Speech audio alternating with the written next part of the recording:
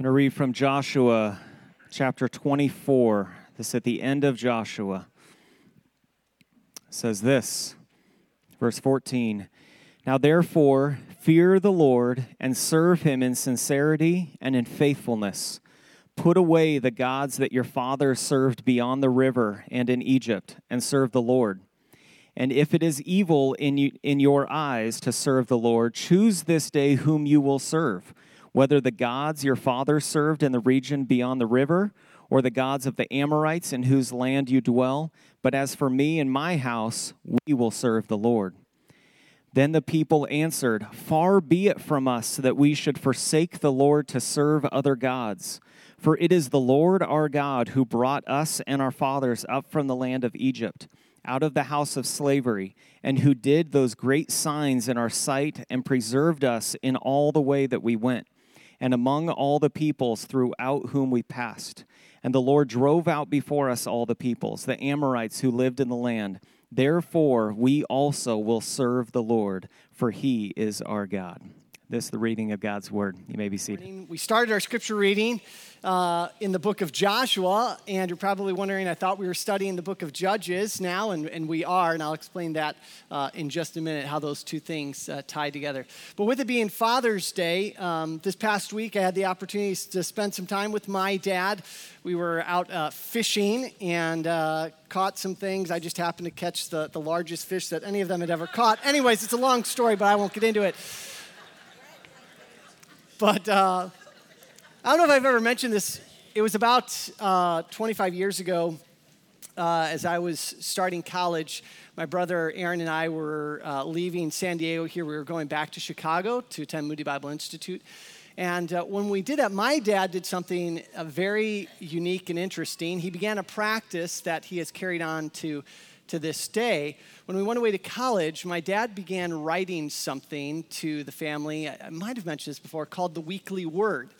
And what my dad would do was pretty much on a weekly basis, and it's changed in frequency over the years, but he has taken the time to always sit down and write a letter that he calls the Weekly Word to those of us in the family. And the purpose of the Weekly Word is for him to kind of reflect upon his life and the things that the Lord has taught him or the Lord is teaching him, and then to share that with us.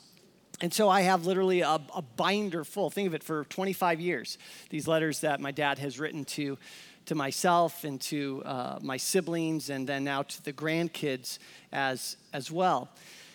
And I've thought a lot about those weekly words as I've been studying this week in the book of Judges. And there's a scripture in Romans, I want to show it to you, Romans 15:4, that also came to my mind. The scripture says, For whatever was written in former days was written for our instruction, that through endurance and through the encouragement of the scriptures, we might have hope.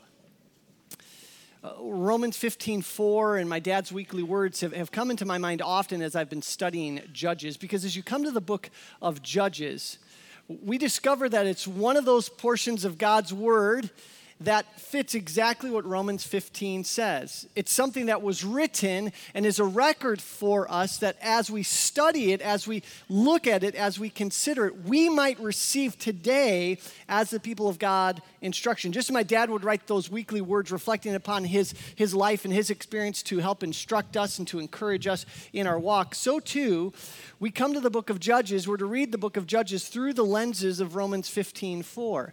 That what we're going to find in this book is intended to give us instruction. And it's definitely one of those books that gives instruction, not necessarily from looking at Israel and what they did and wanting to follow their example, but it's one of those books that records for us the events in the life of Israel where they did not do the things that they should have done. And so as we're going to study this book of Judges, I think what's going to stir within us is we're going to look at these people and we're going to say, how does this reflect on us? How do their experiences potentially mirror our own? How do we not fall into the traps? How do we not fall into some of the pitfalls that they fell into? It's going to be really easy to study this book and find instruction. What's a little bit more difficult, but it's there nonetheless, is how this book actually also offers us hope. So I'd like you to do this morning is I'd like you to turn to the book of Judges. The book of Judges is the 7th book of the Old Testament. So you go Genesis, Exodus, Leviticus, Numbers, Deuteronomy, Joshua, and then Judges. And as you come to this book of Judges, what you see is that it is a record of the events that took place after the Israelites were delivered out of the land of Egypt and began entering into the promised land. It's called the book of Judges because it records that time in Israel's history when there was no one who ruled them as a king. They were ruled by judges. In fact, that's why we've entitled this series, Without a King. Now, the title of this series, Without a King, has a double meaning. Because not only was there not literally a earthly king over Israel in this time in their history, but you'll also see as we study this book that they were not serving God as their king. Now, real quick, for those of you that don't know the history or context of the Old Testament, when I mention judges in the book of Judges, I don't want us to think about like Supreme Court judges, people in black robes who make rulings on different laws. Judges, and you can see this in your notes, judges were regional, political, military leaders. That's who they were. They weren't people who simply sat and made judgments upon people's problems. Judges were these military leaders, more like tribal chieftains. In fact, in the book of Judges, it gives us the history of 12 specific judges, each one of those coming from one of the tribes of Israel. And so when we come to this book, that's what we're dealing with. We're going to be looking at the stories of these individuals who served as these regional military leaders over the people at a time in Israel's history when they did not have a king. Now, if you want to get a little bit more like your arms around the book of Judges is broken up into 3 parts. Chapters 1 and 2, which we're going to look at today, are kind of the introduction to the book of Judges. It kind of sets the time and place of what's happening and everything that's going to come next. Chapters 3 through 16, they record for us those 12 judges and how they ruled and what they did in Israel at the time. And it shows this growing pattern of sin and moral depravity amongst the judges, culminating in a guy by the name of Samson. Are you familiar with him? We'll learn about him. And then the final chapter, 17 through 21, they ultimately, or chapter 20, they record for us Israel's state as a nation at the very end of the time of the judges. So that's kind of like the broad setting for the book. Now, here's where things get interesting. You and I will not be able to understand what we're going to look at today unless I rewind for a brief second and show you why I had us start with the scripture reading in Joshua chapter 24. You see, the book of Judges, as I mentioned, takes place immediately following the events of the book of Joshua. Now, what took place in the book of Joshua? Well, if you remember Israel's history, they spent 400 years in slavery down in Egypt, and then God miraculously delivered them from slavery and oppression by the Egyptians, brought them out of Egypt, and he called them to take possession of the promised land, the land that at that time was known as the land of Canaan.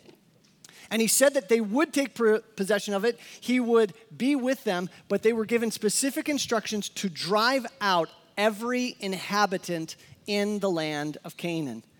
They were not to dwell with anyone in the land. And the reason for this was that God was fulfilling his promise to Abraham.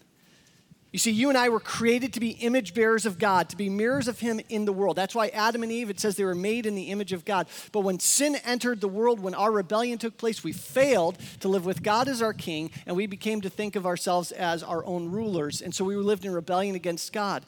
And so when God came to Abraham, he said, listen, I'm going to begin the process of the redemption of all of humanity, and I'm going to start with you, and I'm going to start with your family. And it's going to be through your family that all the nations of the earth will be blessed. And so God established the Jewish people, the Israelites, as his people that all the other nations would look to and say, oh, that's what it looks like to live with God as your king, to submit to him, to live under him. That's why he gave them his laws and his statutes. And so when God said, I'm going to give you the promised land, I'm going to give you the land of Canaan, I'm giving you this land so that this will be the place that the nations will look to and know that I exist, I am God, and this is how my people are to be. So when you come to the book of Joshua, Moses has died. He's the one whom God used to help lead them out of Egypt. And they come to the promised land, and as they come there, the book of Joshua records the work of the people of Israel going into Canaan with God being with them and beginning to conquer and take over the nations in that land. And at the very end of the book of Joshua, we hear these scriptures that were read earlier. Joshua comes to the people and he says, listen, therefore fear the Lord and serve him in sincerity and in faithfulness. Put away the gods that your fathers served beyond the river in Egypt and serve the Lord. And if it is evil in your eyes to serve the Lord, choose this day whom you will serve, whether the gods of your fathers who served in the region beyond the river or the gods of the Amorites in whose land you dwell. But as for me and my household, we will serve the what? The Lord. We know that verse. So he's throwing down the gauntlet. He's calling the people of Israel. He says, now is the time. I'm about to die. I haven't yet finished the work. There's still work to be done. There's still people in the land. We haven't conquered it. And so what are you going to do, Israel? Are you going to serve the Lord? Are you going to follow him? Are you going to complete the task that God has called you to? Will you be a light to the nations? And their answer, the way that they responded, verse 16, then the people answered, far be it from us that we should forsake the Lord to serve other gods. For it is the Lord our God who brought us and our fathers from the land of Egypt and out of the house of slavery, and who did those great signs in our sight and preserved us in all the way that we went and among all the peoples through whom we passed. And the Lord drove out before us all the peoples, the Amorites who lived in the land. Therefore, we also, Joshua, will serve the Lord, for he is our God. Beautiful, isn't it? Powerful proclamation. We will serve the Lord. Now, as we come to Judges chapter 1, this is the story of what they did. Did the Israelites faithfully keep the promise that they made? So let's look and see, starting in verse 1. After the death of Joshua, the people of Israel inquired of the Lord, who shall go up first for us against the Canaanites to fight against them? Good start. Good start. He said, go into the land and conquer it. And so they inquire of the Lord, who's going to go first? Who should start completing this task? And the Lord said, Judah shall go up. Behold, I have given the land into his hand. Verse 3, and Judah said to Simeon his brother, come up with me into the territory allotted to me, that we may fight against the Canaanites. And likewise, I will go with you into the territory allotted to you. So Simeon went with him. Then Judah went up, and the Lord gave the Canaanites and the Perizzites into their hand, and they defeated 10,000 of them at Bezek. They found Adoni-Bezek at Bezek and fought against him and defeated the Canaanites and the Perizzites. Adoni-Bezek fled, but they pursued him and caught him and cut off his thumbs and his big toes. By the way, the book of Judges is not for the faint of heart, right? It only gets worse from here, okay? They cut off his big thumbs and toes. Why? Well, and Adoni-Bezek said, 70 kings with their thumbs and their toes cut off used to pick up scraps under my table. As I have done, so God has repaid me. And they brought him to Jerusalem, and he died there. And the men of Judah fought against Jerusalem and captured it and struck it with the edge of the sword and set the city on fire. And afterward, the men of Judah went down to fight against the Canaanites who lived in the hill country and in Negev and in the lowland. As the book of Judges begins, things are looking pretty good. Israel's doing what they have been told. They inquire of the Lord. They go up into the land of Canaan, and they begin to finish the work that had started with Joshua. They begin to conquer. They begin to take over. They have this battle with Adoni-Bezek, who appeared to be a very strong king, so strong that he had conquered at least 70 chieftains or rulers in that area and had demonstrated his power by cutting off their thumbs and their toes. And so they go in and they begin to conquer. Yet there's a bit of a problem from the beginning. Did you notice it? Did you see it? Did you catch it? It's in verses 2 and 3. The Lord said that Judah should go up because I've given the land into your hand. Verse 3 says, and Judah said to Simeon, his brother, come with me. Now, church, I'm just going to ask a very simple question. Did God say to Judah to invite another one of the tribes to go with them to conquer the land? No. God had said, Judah, you go up and you do this. You're the one to go first. Church, this is the first little sign, this first little indication here that not all is right. Because God's word was very clear. Judah, you are to go up. Judah immediately think, yeah, okay, I'll go up, but let me invite Simeon to come with me.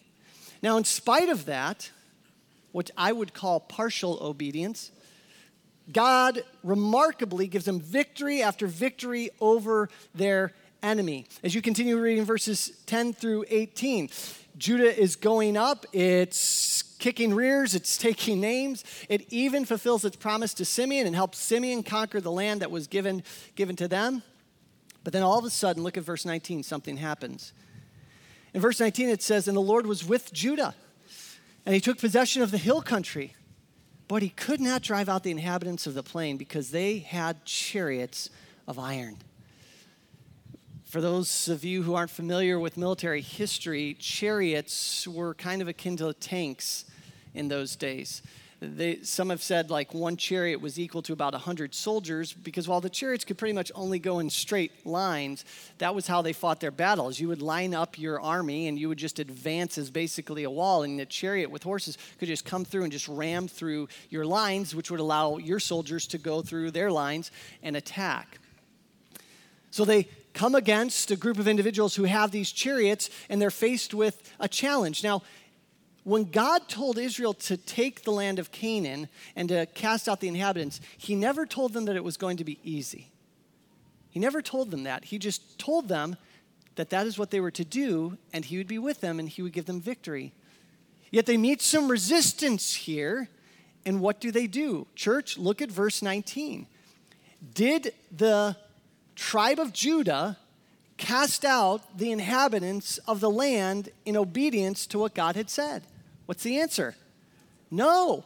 They left inhabitants there. They were met with a challenge. They found resistance, and they said, we can't defeat them. The question is, wait a sec, you can't or you won't? Because God had promised them what? I will. I will help you. I will be with you. Yet they stopped short, and they let these people remain. And guess what? This doesn't become an anomaly. From this verse onward, as you read the rest of chapter 1, you discover something. Every single tribe follows in the footsteps of their big brother Judah. Every single tribe fights, overcomes, but leaves certain inhabitants in. Look at this, verse 21. But the people of Benjamin did not drive out the Jebusites. Verse 27, Manasseh did not drive out the inhabitants of Beth Shean. Verse 29, Ephraim did not drive out the Canaanites who lived in Gezer. Zebulun did not drive out the inhabitants of Kitron. Asher did not drive out the inhabitants of Achio. Naphtali did not drive out the inhabitants of Beth Shemesh. Throughout the rest of the chapter, over and over again, they follow in the footsteps of Judah. Tribe after tribe does not do what God called them to do. Yet what did Joshua 24? What did the Israelites say that they would do? Do you remember what they promised the Lord? We will do everything God has called us to do. We will serve him. Instead, though, when you come to Judges chapter 1, when you look at what Israel did, what Israel actually did, Judges chapter 1 tells us they disobeyed the Lord. They disobeyed the Lord. There's no other way to say it. And they did it in such a way that in the beginning, their disobedience was at first subtle. In verse 3, their disobedience was so subtle. See, they went beyond what God had told them to do when they invited Simeon to go with them. Church, partial obedience is actually what? Disobedience. So when they invited Simeon to go with them, it was so subtle. It's like, what's the harm in inviting Simeon to come with us? The harm is this. That's not what God asked them to do. God said, you go up. And then the disobedience gets a little bit more blatant when in verse 19 they met those Canaanites who had the chariots. In this situation, their disobedience was still a little more subtle because they felt like they had a justification for their disobedience. They're difficult. It's hard. I mean, they got chariots. Were we really going to have to battle these guys? It was easier with everybody that didn't have chariots, and so we'll just leave them here. We'll deal with them another day. Church, that was still what? Disobedience. God had said, conquer them. I didn't say it would be easy. I called you to drive them out. And then there was a verse I skipped over unintentionally. Because in chapter 1, verse 28, their disobedience is absolutely blatant. Look at this. When Israel grew strong, they put the Canaanites to forced labor, but did not drive them out completely.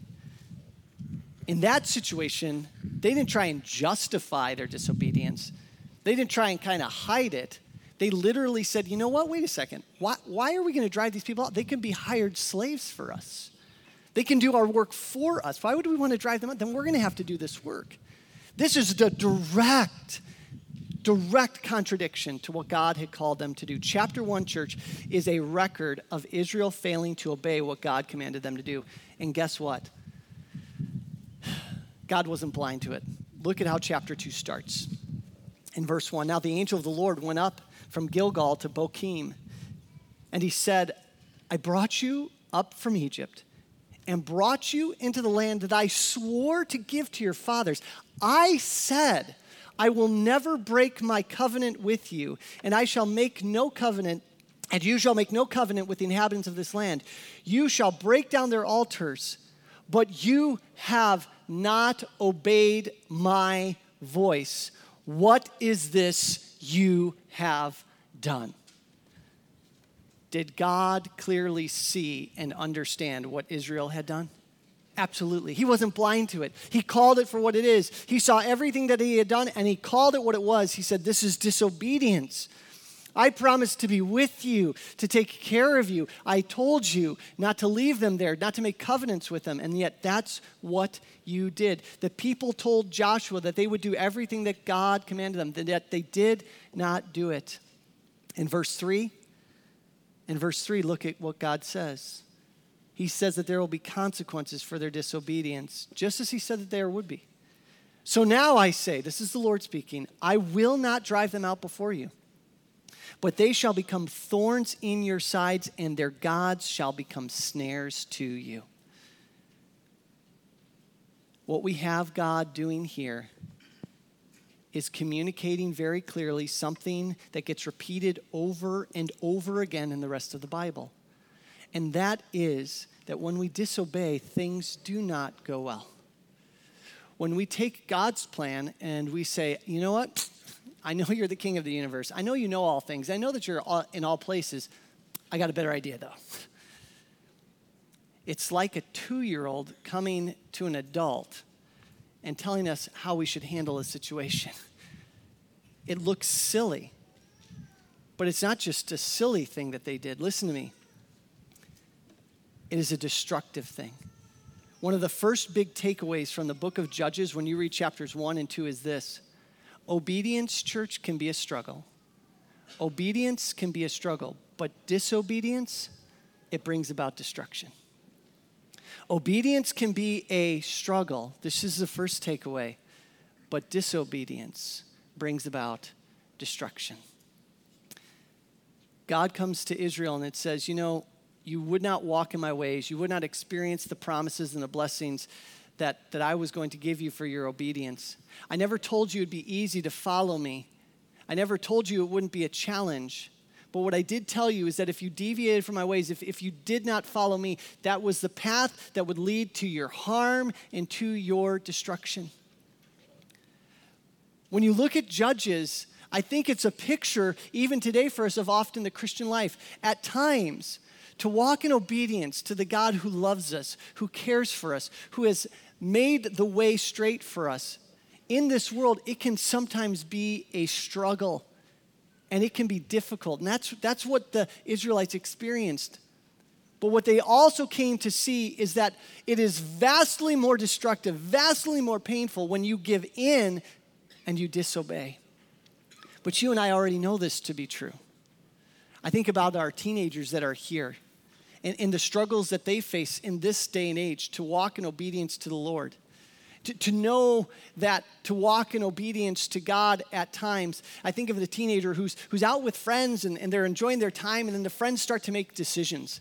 And maybe it's around something like alcohol, and they start drinking, and the friend's like, you know what, I know that I shouldn't drink because I know where this is going to lead. And the friend's like, oh, come on, just do it. And if you don't give in to that temptation, if you don't go along with your friends, in that moment, you're going to be potentially ostracized, right? And they're going to be like, it's not just that you're not cool. They're going to push you to the side, and you're like, I don't want to necessarily lose those friendships. And then they've been drinking all night, and you've chosen not to drink. They're like, hey, let's get in the car. Let's go over here. And you know that they're drunk. And in that moment, you're like, I just can't get in that car. I can't go with you. Listen, in that moment, obedience to the Lord, not giving in to those temptations, like that can be a struggle. You might lose friendships. But what can happen in that car, and I've seen this story play out, that car goes off and you go with them and you weren't drinking and you didn't do those things, but then that car gets in an accident and either you're maimed or your friends die, and then you have to live with that the rest of your life. I mean, there's all these examples we see in life where obedience can be difficult and a struggle and can even be painful, but when you disobey, when you give in, the consequences are destructive. The businessman or the businesswoman who engages in the casual conversation with the person of the opposite sex in their workplace. And they begin to cultivate that friendship.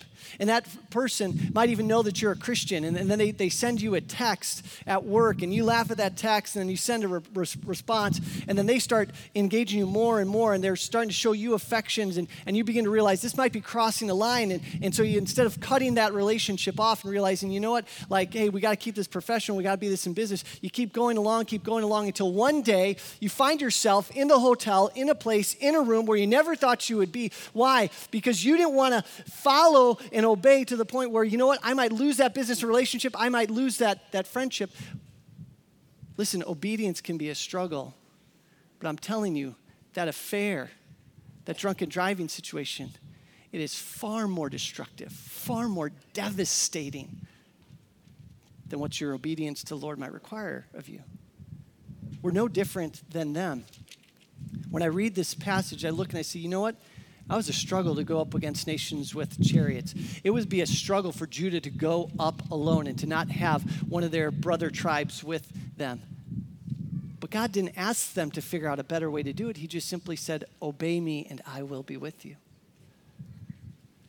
The call of Judges is to say, examine ourselves.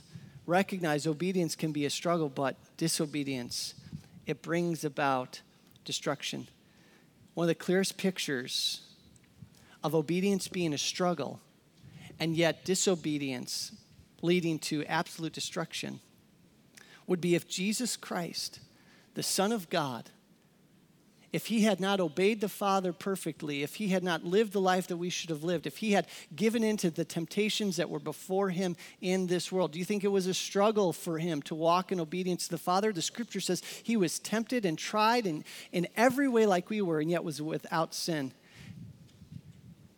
If Christ had given in, the destruction would have been beyond anything we could have imagined, because there would have been no hope for eternity, no hope for salvation for us. And yet Jesus Christ faced the struggles, followed the Father.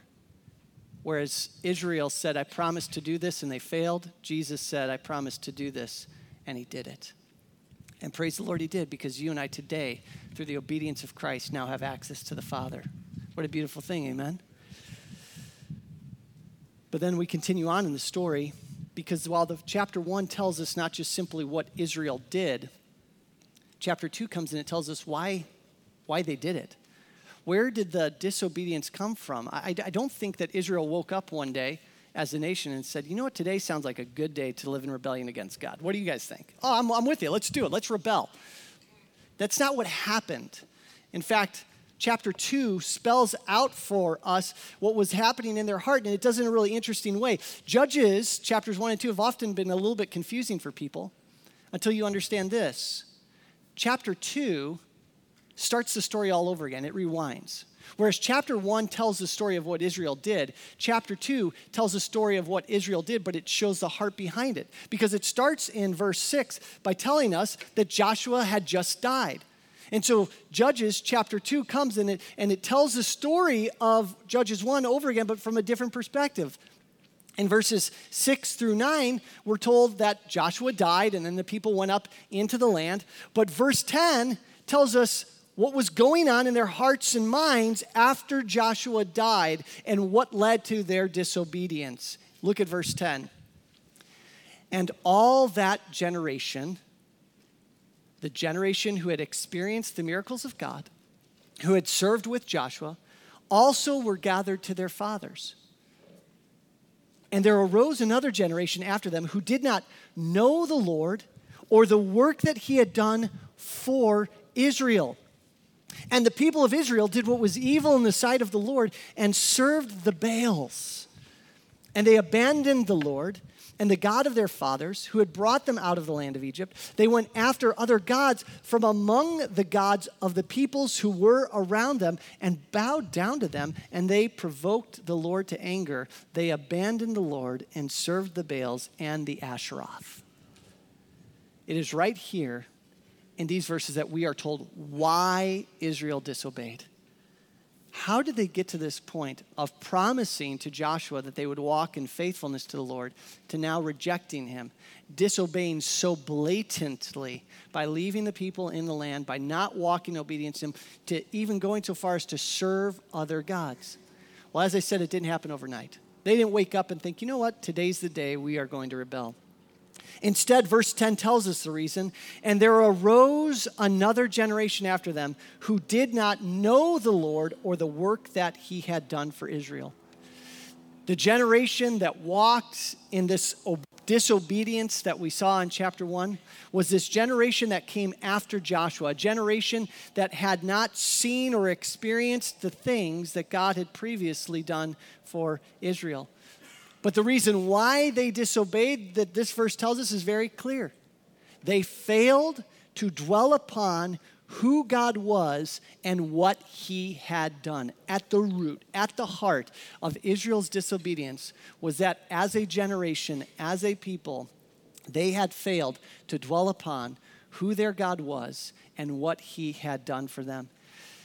You see, it says in verse 10 that they did not know the Lord or the works that he had done. Now, I want us to be abundantly clear. This doesn't mean that this generation had never heard about the Red Sea crossing, that they had never heard about the crossing through the Jordan, that they didn't know about the manna in the wilderness. They didn't know about the deliverance out of Egypt. No, that's not what it means when it says that they didn't know what the Lord had done. See, the Hebrew word there for know is the Hebrew word yada. It's the word that is used in other passages to refer to a man knowing his wife and his wife conceiving, okay? So if you're going to know your wife and she's going to conceive, that's more than just mental knowledge that we're talking about. Are you tracking with me?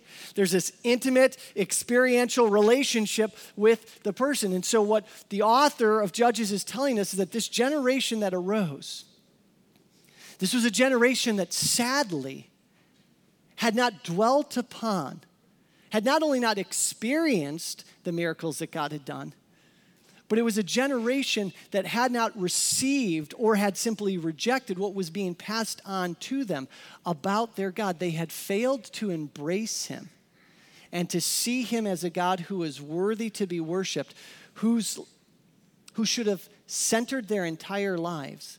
This was a generation that truly did not have an intimate relationship with him. And it boiled down to the fact that they did not truly know him for who he was and what he had done. This is a danger within every single generation. The saving acts of God were no longer precious or central to them. Yeah, my parents had experienced those things, but God, what have you done for me recently? What's so crazy about that was this. Had God not done for their parents what he had done, where would that generation still be? They'd have been in Egypt. They would have been in slavery, or they would have been dead. So let me ask you a question. Had the experiences of their parents actually mattered to them as well? Absolutely, they had mattered. Yet there was a disconnect in their minds. That's why I say they did not dwell upon who their God was or what he had done. Because if God had not done for their parents what he had done, they themselves would still be enslaved. Even within the church today, this message still rings true. You and I who are here, who have been saved by the grace of God, have done so because the message of the gospel of Jesus Christ, the good news, not that we've been redeemed and rescued out of Egypt and out of slavery to a Pharaoh, but out of slavery to sin and the punishment of hell, somebody came to you with that message. And the reality of that truth, the death of Christ upon the cross some 2,000 years ago, that experience has echoed down through the ages. And if someone didn't pass it on to you, you and I would still be dead in our trespasses and sins. And so just because I might not have had a testimony where I was delivered as greatly out of a life of sin and debauchery as a previous generation does not mean that the impacts and the experience and the reality that God still needed to come and to save me, and without him, I would be dead in my trespasses and sin. It is just as true for me as it is true for any other person.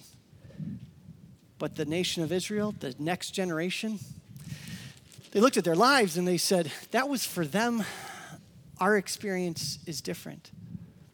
They failed to dwell upon who God was and what he had done for them. And because of this, verse 13 says, they abandoned the Lord and served the Baals and the Asheroth. Baals, that's a Canaanite word that just simply means lords, gods. And so what had they done? What led to their disobedience? It wasn't just that they failed to dwell upon who God was and what he had done. It was also that they had embraced false gods. God, what have you done for me lately? Turned into, well, these gods over here.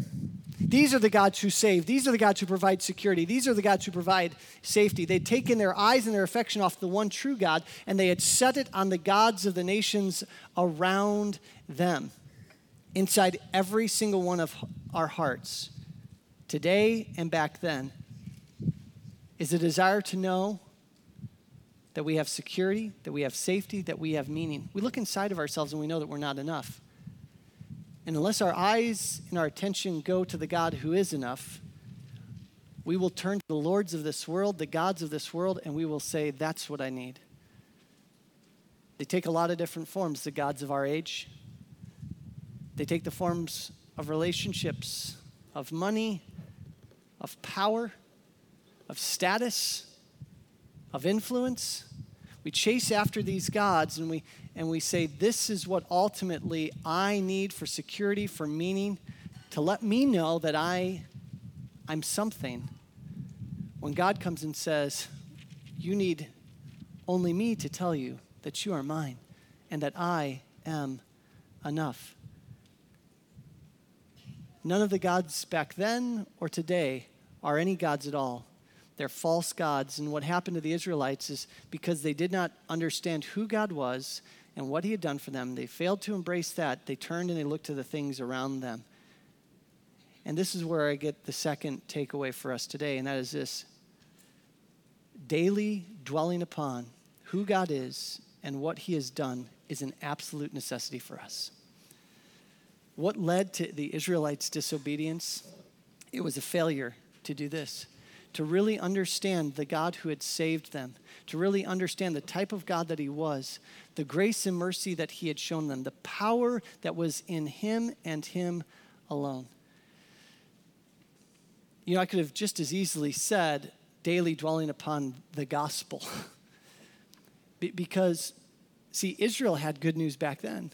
Their good news was that they were in slavery to Pharaoh, yet God rescued and redeemed them. Today, our message, our hope, is that our God has rescued and saved us from slavery to sin. And praise God, and not only that, he comes to them and he says, I will be with you as you go into the promised land and as you take it over. Today, our news is that God says, I have, through my Son, given you my Spirit so that as you go into the world today, you have the power necessary to combat temptation, to live in obedience, to fear nothing that might come, because Jesus Christ says, take heart, I have overcome what? The world. Is that true or is it not? We need, as the people of God, to not fall into disobedience, to not succumb to the temptations and trials, is to bring our minds back daily to the gospel. You know why we emphasize so intently that to be and make disciples as a church, one of our core values is that we gather for corporate worship.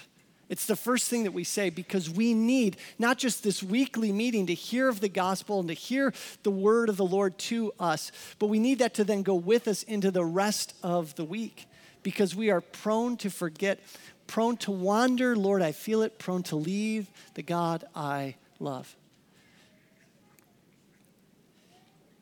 This is what happened to Israel. And if it happened to them, everything that was written in former days was written for our instruction so that through endurance and through the encouragement of the scriptures, we might have hope. Here's the hope today, church. We do not have to fail as Israel failed.